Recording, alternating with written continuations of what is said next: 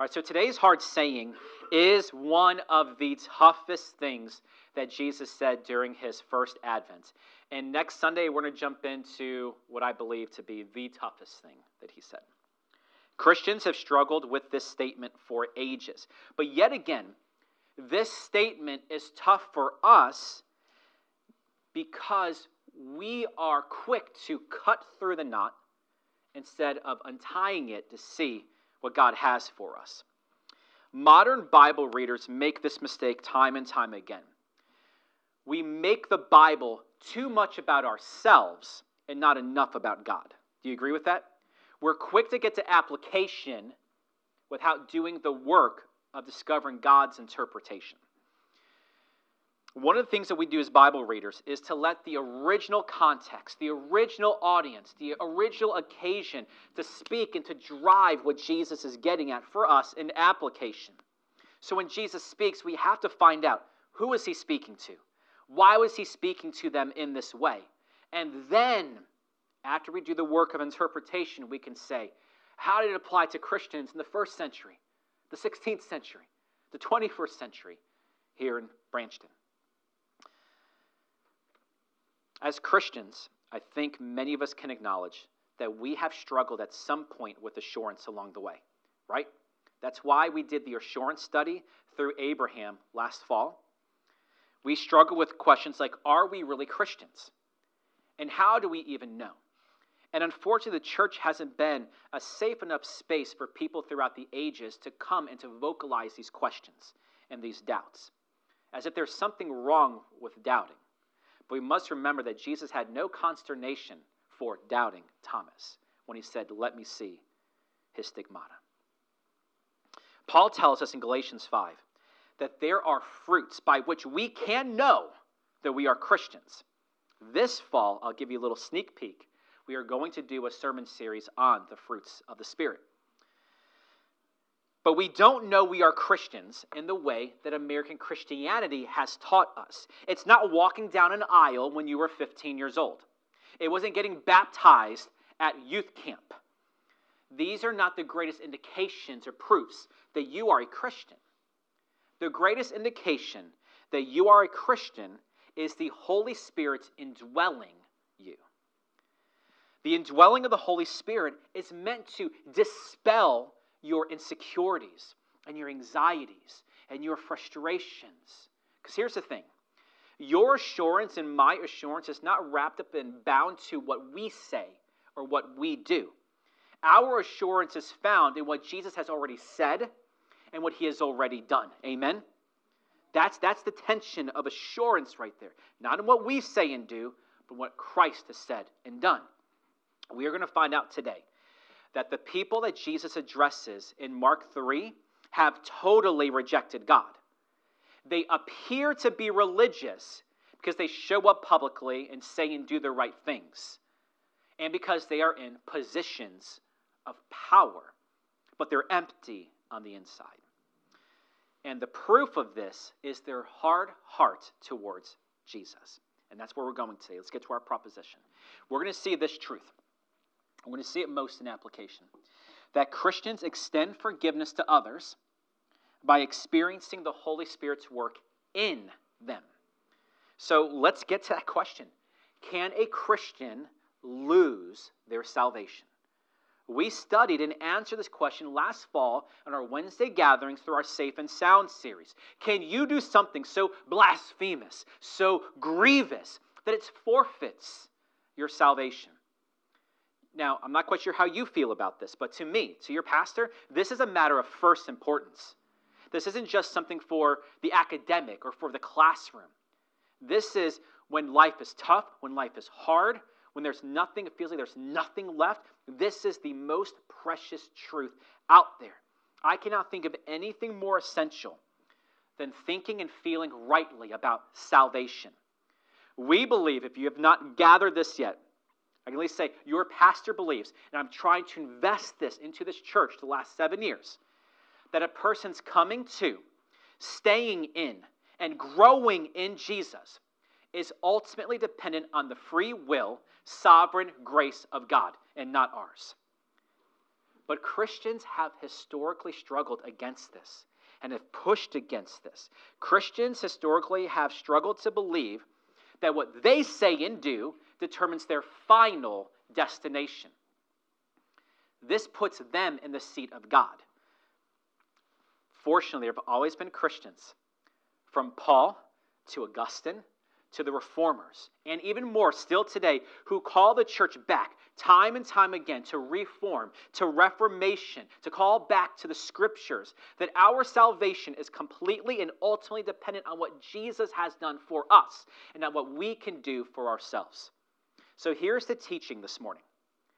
A genuine Christian cannot say or do anything to forfeit their salvation. A Christian, the moment they are justified by God's free gift of grace in faith alone, in Christ alone, they receive the Spirit of Jesus inside of them permanently to indwell them forever. And this is a lifelong action. Because of the Holy Spirit's presence in our lives, the genuine Christian cannot blaspheme the Holy Spirit. Only non-Christians can. And the proof of this is what the Christian does with their anger and with their bitterness that sometimes creeps into their hearts. That's a teaching, but I got to show it to you in the scriptures, right? Because it doesn't matter what pastor has to say. So let's jump into our first point.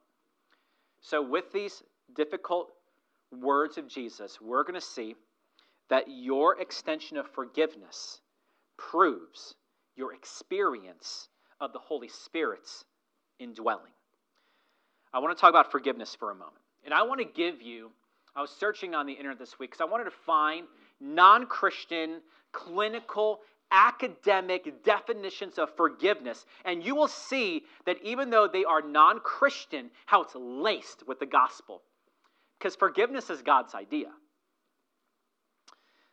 Johns Hopkins, so here's the clinical definition. Johns Hopkins defines forgiveness as an active process in which you make a conscious decision to let go of negative feelings, and this is it, whether the person deserves it or not. Do you notice how that definition is just laced with God's unconditional grace? We ask, how can a human being do this, right? How can a person actively let go of hurt and wrongdoing when that person deserves it? What they said was true. What they did was true. The hurt was real. How can a person just let that go unconditionally? This is proof of the existence of God's grace, in addition to God's justice, but that's not what today is about. Johns Hopkins goes on to say that your emotional, your mental, and your physical health is dependent upon this deeply spiritual activity. That's Johns Hopkins. No claim in the race for Christianity. Berkeley, I looked up an academic one. Berkeley defines forgiveness as this: the conscious and deliberate decision to release feelings of resentment and vengeance towards someone. Even secular academic institutions like Berkeley sees the relationship between forgiveness and resentment. And paralleling, the longer that you allow the resentment to stick around, the harder it becomes for you to extend forgiveness. And once again, Berkeley is not a Christian institution, but this is just screaming Bible and biblical wisdom. The longer resentment sticks around, the less likely you are to extend forgiveness. We talked a little bit about this on Wednesday night, right? About not letting the sun go down in your anger. I love how those Wednesdays and Sundays connect, right? It's a God thing. It's always been a God thing. As good as these two definitions are, they fall short. They fall short because they cannot give to the non-Christian, the academic, the clinician who's studying to help people the why behind forgiveness. Only Christianity and Christianity alone can provide a sufficient why to this. Now, Johns Hopkins and Berkeley, they'd say something like this: you do it for yourself. That's the why. So this is circular reasoning. You do it for yourself Because if you don't forgive, it'll wreak havoc on your mind, your heart, your body. That is true. It's true. But it isn't the motivation behind forgiveness. It's the effect of forgiveness. That's putting the cart before the horse. They do this because they cannot acknowledge that Jesus is God and that the scriptures are true. So they get close to the truth, and they just miss it. Only Christianity can give us the true, sufficient answer for why we forgive. So how can a person forgive another who has wronged so deeply, and then that other person believes they've done nothing wrong? Have you been there? I've been there. This is where culture falls short, and this is exactly where the kingdom of God shines brightest. The why behind forgiveness is that this is exactly what God has done for you in Jesus. That's the why behind forgiveness. Jesus took on your sins. Jesus took on your offense that you've done to his Father when you thought you did nothing wrong. Jesus is going to teach us today that the offer of forgiveness to others is based on your personal experience of forgiveness with God. So here's the context so we can truly get the hard saying. Jesus healed on the Sabbath. Now, once again, let's think back together. We didn't get to finish our teaching on Wednesday night, right? Because we talked so much about things like Sabbath. And here we are. It's not a coincidence. It's a God thing. How Sundays and Wednesdays are meant to give you the complete picture of God's teaching at Heritage. This yet again broke Jewish law, but obviously not God's law, because the Son of God healed on the Sabbath. That says something about a 24-hour literal period where you're supposed to do nothing. This is worse than last week's hard saying, where the Pharisees were mad at Jesus' disciples because they didn't wash their hands before they. This is a cardinal sin right here. Jesus has violated the teaching of the scribes and the Pharisees. This is in direct violation of cultural Jewish law built around the creation story and Sabbath. Jesus can do this because he is the Sabbath. The Sabbath isn't a day. The Sabbath is a person. God rested on the seventh day of creation, not because he was tired, but to enjoy all that he has done, all that he is. And let's ask this question. Above all things, who does God the Father, or what does God the Father enjoy the most? The answer is Jesus. And we looked at that recently on a Wednesday night. The baptism of Jesus proves it. Because as Jesus was being baptized by John the Baptist, the Holy Spirit came upon Jesus, and the Father's voice says, "This is my well-loved, my beloved Son, in whom I am most pleased." Right?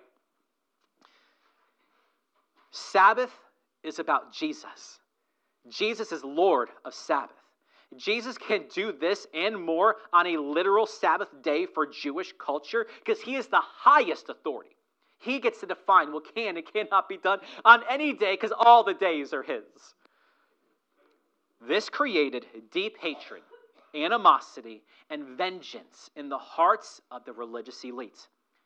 And this hatred of Jesus was not dealt with in a healthy way, in a biblical way that the Old Testament would teach a good Jew to handle anger and hatred and vengeance. It actually led them to conspire and plan the murder of Jesus. Now remember last week, and last week's difficult saying. Murder doesn't make somebody a sinner. A person murders because they are a sinner. It's not the outside that made that person a sinner. It's what's on the inside coming out that proves that they are a sinner. It's the deadness of a person's heart that leads them to murder or to disobedience to parents. Even Paul brings it into one of the lists of sins, right? So after this, Jesus withdraws from the scribes and the Pharisees. He heals on the Sabbath. He withdraws from people. But then, of course, like we notice all the time, large crowds follow him. Jesus continues to heal people, specifically the demon-possessed. This is critical for us to understand about the context. Jesus is healing exorcising demons from people. Jesus returns home. He's up in Galilee. And even more people find him and bring to them those who are hurt and sick and demon-possessed. And he heals them too. And the scribes come down. They always said down is up and up is down. That's what the ancients did. They come down from Jerusalem and they find Jesus and they say this to him in verse 22. Take a look at it. In verse 22, they say, he is possessed by Beelzebul.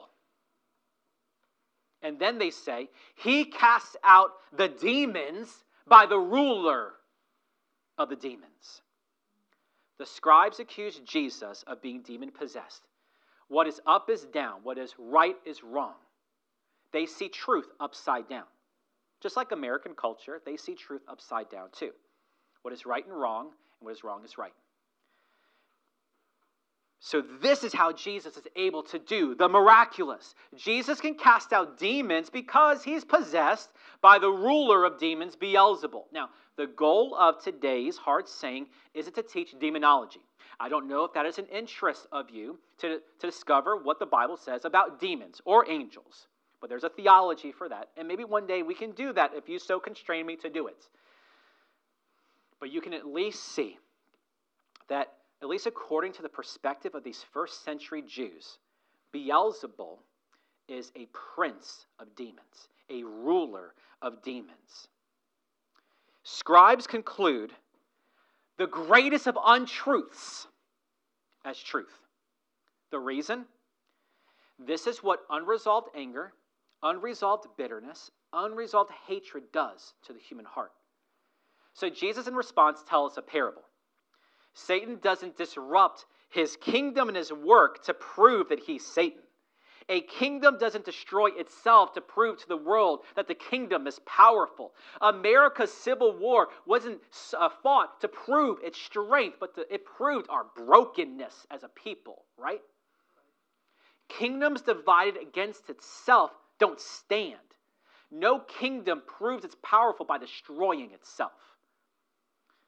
So here's today's hard saying. That was context. Here's the hard saying. Verses 28 and 29, Jesus says, truly I say to you, all sins shall be forgiven the sons of men, and whatever blasphemes they utter.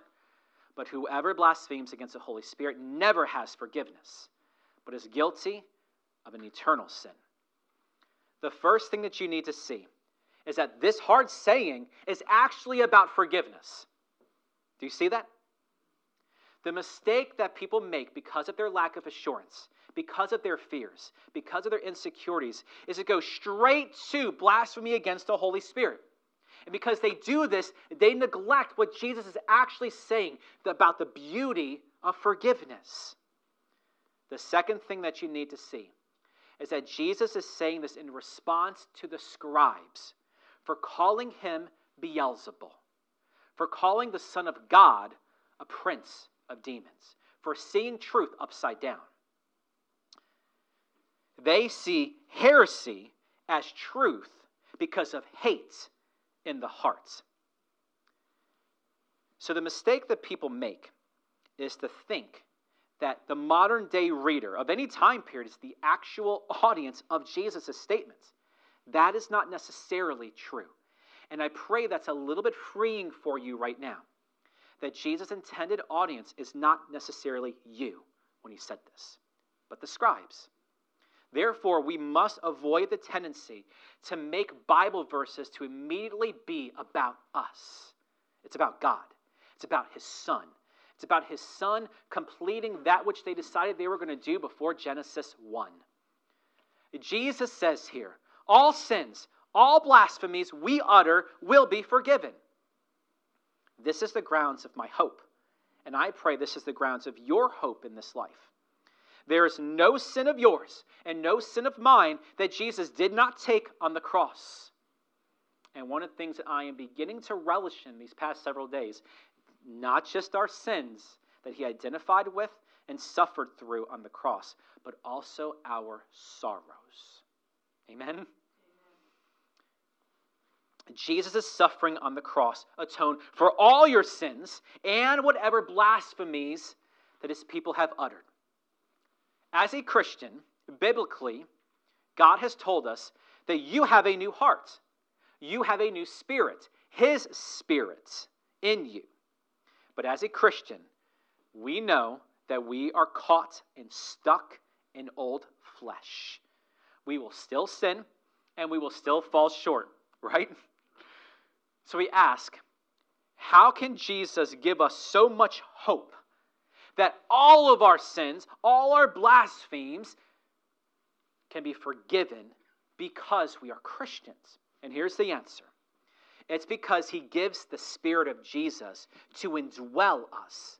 It's because the Holy Spirit is inside of us. Mystical, yes. Inexplicable, yes. Falsehood? No. Reality. And I want us to revisit two key passages from our Savor preaching series through the Gospel of John. The first is John 14, verses 16 and 17, where Jesus says, I will ask the Father, and he will give you another helper, that he may be with you, how long? Forever. That is the Spirit of truth, whom the world cannot receive, because it does not see him or know him. But you know him, because he abides with you, and then for these disciples, future, for Pentecost, and will be in you. The Spirit of Jesus is the helper of the Christian. The Holy Spirit is our helper by being with us forever. The Holy Spirit is our helper by abiding in you forever. And specifically here, Jesus tells us that the Holy Spirit indwells us to teach us truth. Because we think things are right that are truly wrong. We call things that are fun and cool that are really sin. We see things upside down. That's why Paul says that the work of the Spirit in Romans 12 is the renewing of the mind. So we see things inverted, and the Holy Spirit puts them back in proper perspective. He's the Spirit of truth. And Jesus tells us that the Holy Spirit is rejected by non-Christians. And it doesn't matter if they're religious. It doesn't matter if they attend synagogue in the first century or if they attend the American church today. Non-Christians reject the Holy Spirit. But the Holy Spirit is the one who teaches us to forgive. Now take a look at John 16. Here's the second thing that Jesus says about the Holy Spirit that I want us to revisit. In verses 7 and 8, Jesus says, I tell you the truth. It's to your advantage that I go away. For if I do not go away, the Helper will not come to you. But if I go, I will send him to you. That's why Jesus ascended, and then the day of Pentecost happened. And here's the critical. And when he comes, what does he do? He will convict the world concerning sin and righteousness and judgment. Jesus teaches us here that the Holy Spirit is our helper because he convicts us of sin. That is one of the ways, this is crazy, I know, but one of the ways that he is our help, our advocate, and our comforter is because he convicts us of our sins. The presence of the Holy Spirit in our lives is to convict us when we fall short, because you and I see truth as error and error as truth. We see things upside down. But back to our hard saying. Jesus says, all sins will be forgiven, but blasphemy against the Holy Spirit. So we have to ask, what therefore is blasphemy of the Holy Spirit? And here it is. It is the total rejection of the person, the presence, and the ministry of the Holy Spirit in the life of another human being. It is determined opposition to the truth the Holy Spirit teaches us about ourselves, about the people in our lives, and this world. Now think back to the scribes with that in mind. The scribes were in a position of power to teach correct things about God. That's why they're in a position of power. They're the ones that translated one manuscript of the Jewish Bible into another. They memorized it. So they were called on their society to teach rightly what God's word said. That was their position. That was their role. And the scribes intentionally led people astray from God by rejecting Jesus. When the scribes called Jesus Beelzebul, it was simply confirming the anger, the hatred, the animosity in their hearts. Because Jesus says, for out of the heart the mouth speaks. Calling Jesus Beelzebul proved that though they were in a position of power, as a mouthpiece for God, ironically, they have never experienced God. They have never experienced forgiveness. Their words revealed their hearts that is full of hatred and bitterness and unforgiveness towards Jesus. They rejected Jesus as Messiah, as the ultimate teacher, because they wanted to be Messiah, because they wanted to be the ultimate determinator of truth, which I believe is a struggle of every single human being, not just scribes of the Jewish culture. We all want to be the final determinator of truth in our lives. And that's why we see things upside down. When you want to be the one who ultimately determines truth, you replace the Holy Spirit with yourself. And if you don't believe this is a modern, sophisticated American problem, just think about the American Constitution and how there are such fights in our country between, do you interpret that Constitution literally, or does it mean whatever we want it to mean today? Because the people today want to be in control. They don't want that document to govern everything that happens in this country. They want to put themselves on top of the document, right? Thankfully, we have several Supreme Court justices that believe in literalism, as I think every Christian should believe in literalism. But anyway, this isn't governmental politics today. Jesus is saying that these scribes, these particular scribes who called him Beelzebul, were committing blasphemy against the Holy Spirit. That is the original meaning and context of this hard saying. The scribes pretended to be teachers of God because they were in a position of power. And when anyone would challenge this, their hearts are revealed. Now let's get to our final verse, where Mark simply sums it up. Because the scribes were saying that Jesus has an unclean spirit. Jesus said the scribes committed blasphemy against the Holy Spirit because they said that he had an unclean spirit. Specifically, Beelzebul had possessed him. And that is the opposite of truth. He is not the prince of demons. He is the prince of God. He's the prince of peace. He's the Messiah. Beelzebul isn't with Jesus. Because we know just a little bit before this in Mark 3, the Holy Spirit came upon Jesus at his baptism. Not Beelzebul, the Holy Spirit himself. These scribes see the work of the Holy Spirit as the work of Beelzebul. Do you see that? That's how we untie the knot. Scribes are teachers of God's word, yet they rejected God's word, ironically enough, because they rejected Jesus. Rejecting Jesus is rejecting Scripture. And, which I've said to some people here throughout the years, and they're no longer here, rejecting Scripture is rejecting Jesus, and rejecting Jesus is rejecting Scripture. You can't disassociate the two. When you reject Jesus, you reject the Holy Spirit. Because the Holy Spirit, Jesus says, is my Spirit, the Spirit of Jesus. The Holy Spirit's ministry is to teach you truth about Jesus and to convict you when you fall short of it. So blasphemy is the willful, determined opposition of truth. God's truth. Christians in the ultimate sense cannot do this. Therefore, genuine Christians cannot blaspheme the Holy Spirit. And the greatest proof that you and I cannot blaspheme the Holy Spirit is God's work of forgiveness in our lives. First experienced in Jesus, and then extended to those in our lives, beginning with the church, outward. The greatest proof of God's forgiveness in our lives is the cross of his Son. Scribes harbored unforgiveness in their hearts for Jesus because he saw them for who they truly were. His presence made them angry and bitter and resentful and hatred. And it's not just the scribes. I believe this happens anytime God's word is accurately being taught. It brings up feelings in some people of hatred and anger and bitterness towards God, his word, and the people speaking it. It led them to unforgiveness in their hearts, which proved they never experienced forgiveness in the first place.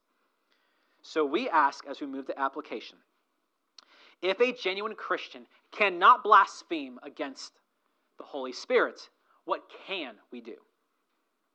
Let's get to application. We're going to see that you are to embrace the Holy Spirit's work in you by living it out in front of others. The Holy Spirit's work in our lives points us to Jesus. That's why he is indwelling us, to point us to Jesus, to point us to his word, because he is the word of God. The Holy Spirit is the one who changes our minds and our hearts about Jesus. We once thought he was a fairy tale. Now he is the centerpiece of our faith. The Holy Spirit indwells us as our help to stay in Jesus and to grow in Jesus. And the Holy Spirit does this by accurately teaching the scriptures to us. He does this by consoling us with the scriptures. And he does this by convicting us with the scriptures. That's why we've often talked about that preaching and teaching, sometimes it's a sword and it cuts and it hurts, right? We've often lamented, why does it hurt so much on Sundays and Wednesdays, right? Because it consoles by convicting. Because of the nature of the Holy Spirit's work in our lives, the genuine Christian cannot blaspheme the Holy Spirit, for he abides in us and is the central component of our growth as Christians. However, the Christian can grieve the Holy Spirit. And that's the topic of our application.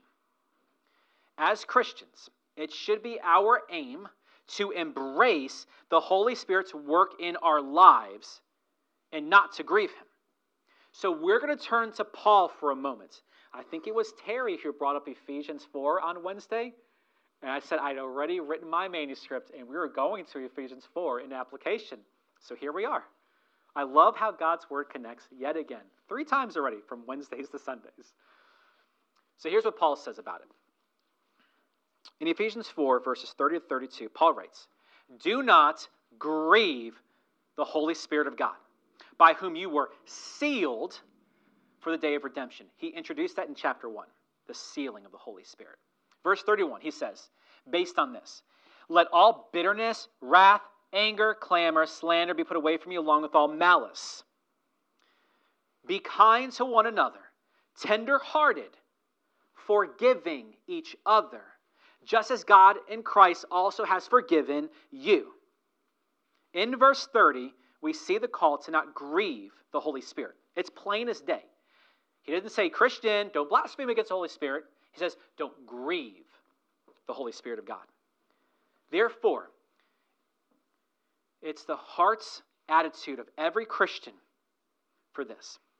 We do not want to live in such a way that dishonors what Jesus has done for us in the cross, in the resurrection, in his ascension, what he gave to us at Pentecost, the Holy Spirit. Jesus gave his Spirit as a pledge, as a down payment, that he's going to finish what he started in us. The Holy Spirit indwells us as that seal that marks us out for the day of redemption, not just when you and I will be redeemed, but all creation. Even constellations and black holes and puppy dogs will be reordered and renewed for eternity. So we ask, how can a Christian grieve the Holy Spirit of God? This, again, is a matter of first importance. If God is doing a real work in us, and if we are truly Christians, we have the desire to not grieve the Holy Spirit of God in us. So how can we? We grieve the Holy Spirit by not living out what the Holy Spirit has put into us. Now, the whole paragraph of Ephesians 4 tells us how we can grieve the heart of God. But I just focused on verses 31 and 32 because it has everything to do with forgiveness. Do you see that? So there's more to this about grieving. It's not just this exclusively. There's more to grieving the heart of God. But for application, we're just talking about forgiveness, to connect it back to Mark 3. We grieve the Holy Spirit when we let bitterness and anger get its best in us. And when it gets in the way of treating people, Christian or non-Christian, in the way that God treats people in Christ. That, in a nutshell, is how we can grieve the Holy Spirit of God. So you know what that means? Your pastor has grieved the Holy Spirit of God. And I hope that you have the boldness to acknowledge that today. Because every single one of us, whether we've been walking with Jesus for an hour or decades, we have let something get in the way of treating others, Christian or non-Christian, in the way that God has treated us in Christ. Right? We're all on equal playing field, right? This was the problem of the Pharisees. Their hatred, their bitterness bred unforgiveness in their hearts for Jesus. But true religion is forgiving others, not just in the way that Berkeley or Johns Hopkins alludes to, but specifically offering forgiveness to others as a reflection of the forgiveness that you've experienced in the cross and in Jesus. True religion is forgiving others just as God forgave you in Christ. So let's make this applicable to where we are 2023 here at Heritage. There are 3 things we're focusing on this year, right? We will love people of Jesus with the love of Jesus until the return of Jesus. How relevant is today's preaching to that, right? This is our first layer of proving that we are Christians, by how we live and move and breathe in a church family. Because how can we forgive those out there who could care a flip about Jesus and the cross if we cannot forgive those whom the cross and the resurrection means everything, right? Love the people of Jesus with the love of Jesus until the return of Jesus. Paul calls Christians to be kind and tender-hearted to other Christians. We are to forgive them as God has forgiven us. That's how we love the people of Jesus with the love of Jesus. We are the hands and the feet of Christ's forgiveness to others, the Christian and the non-Christian. We are going to spend time with people who are not like us. And that means we must put ourselves in a position to be around non-Christians, people who do not value Jesus the way that we do. And we have to be around them and engage them in such a way that just because they say something negatively about our God, we don't jump on them. Jesus jumped on the religious hypocrites, not on those who needed a physician. And as we do this, we model the kindness and the tenderness that we've experienced in Jesus that they have never experienced before. And then we are to open our lives to invest in the church and for the church to invest in us. And we have to acknowledge this heritage. Opening our lives is hard. I got to be honest. I am tired of crying in your company the past year and a half. It's hard, but I'm human. Opening our lives is hard because it means vulnerability. And it means we're probably going to get hurt by someone in this room. And that's okay. Because Jesus already died for it. Which means you don't have to pursue justice, because justice already fell on him. And then for the non-Christian, justice will fall on them in the eschaton. And he can do something far worse than we can do. Remember when Jesus says, be afraid not of those who can hurt the body, but the one who can destroy both body and soul in hell. The justice of God is far better than what any Supreme Court can decide. I pray that we are not like the scribes who let anger and bitterness result in unforgiveness. We embrace the Holy Spirit to work in our lives when we live out the heart of Jesus for both the Christian and for the non-Christian. Jesus wants us to live out his kind and tender heart to all kinds of people. This means demonstrating to others, the Christian and the non-Christian alike, the forgiveness that we have found in him. This is the Holy Spirit's work in the Christian. The experience of forgiveness is proven by how you demonstrate that forgiveness to others. That's why I was just reading in Matthew this morning about a parable of a king who wanted to settle debts. Did you read it? And this king brought somebody before him who owed him this insurmountable amount. And the person's like, give me some time. He pleaded. And the king was moved to compassion. And he forgave the debt. And then that man went to find somebody who had a smaller debt and just wrangled him. And that king found out. What was Jesus' point? It was all about forgiveness. That what you truly have experienced with your king, you experience with people who have done lesser things to you than what you have done to your king. So I ask, do you love the forgiveness that Jesus has extended to you in the cross? Then show that kind of love to the Christian and the non-Christian. Now you may ask, Pastor Joe, what should I do when I grieve the Holy Spirit? I've already told you I've been there. I know that I have grieved him who died for me. You may say, I had the opportunity to be kind, but I was wronged. I was hurt. I allowed that hurt to fester into unforgiveness. And this is where repentance comes in. American Christianity has taught you wrongly that repentance is something you do at an altar call when you're 5 years old, or at a church camp when you're 15 years old.